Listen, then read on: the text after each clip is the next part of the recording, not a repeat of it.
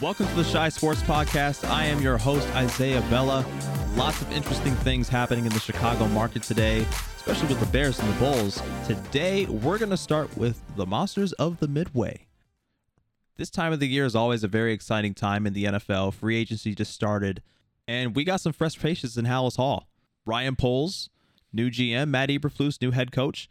And so far, Ryan Poles has laid a very interesting first impression on the team. First off, he's an offensive-minded GM. He comes from a Kansas City organization that has built through the draft. He restructured the offensive line for Patrick Mahomes last year, and he comes into Halas Hall with very high expectations to do the same for Justin Fields, who is their top priority. There's only one problem. They've missed out on almost all of the top offensive line prospects in free agency so far.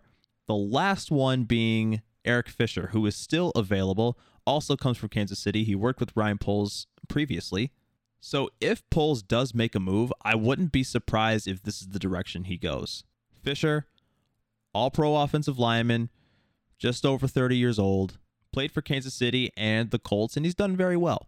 The only downside to him is that he's not a long-term option to start for the team, and it's kind of a wonder why maybe Ryan Poles hasn't picked him up yet. Maybe he was convinced somehow that Larry Borom and Tevin Jenkins are the future of that offense. Honestly, wouldn't surprise me, but I know a lot of fans in the Chicago area are pretty anxious about not spending big money in free agency like they've been used to, in the Phil Emery era and the Ryan Pace era. But he was imperative that this would be the process of the rebuild, and he did stress that the top priority is protecting Justin Fields. So it's going to take some time. Patience is a virtue. If I had to guess, though, offensive line will be the first pick for the Chicago Bears at number 39 in the second round. O-line and wide receiver are very deep in this draft class, but they're going to go off the board fast, so don't want to overlook that.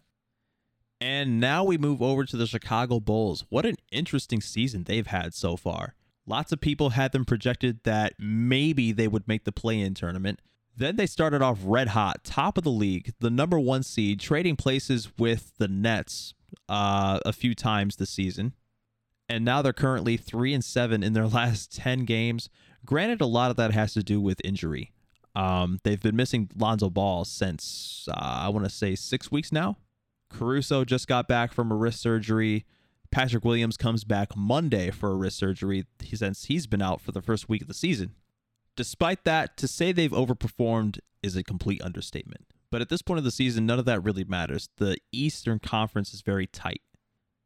Safe to say, the Bulls can't really afford to slip anywhere past the 5th seed. They don't want to match up with the 76ers in a 7-game series. So I'd say the key right now for them is to just get everybody healthy.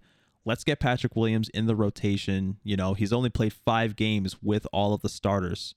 And try to get some kind of rhythm, maybe another streak going before Lonzo Ball gets back. And with that, we've run out of time. Next time we talk, we'll go over the Chicago Blackhawks' recent GM search. And we'll also discuss the Illini, another crushing loss in March Madness, what this means for Brad Underwood and Illinois going forward. I'm Isaiah Bella. Till next time, peace.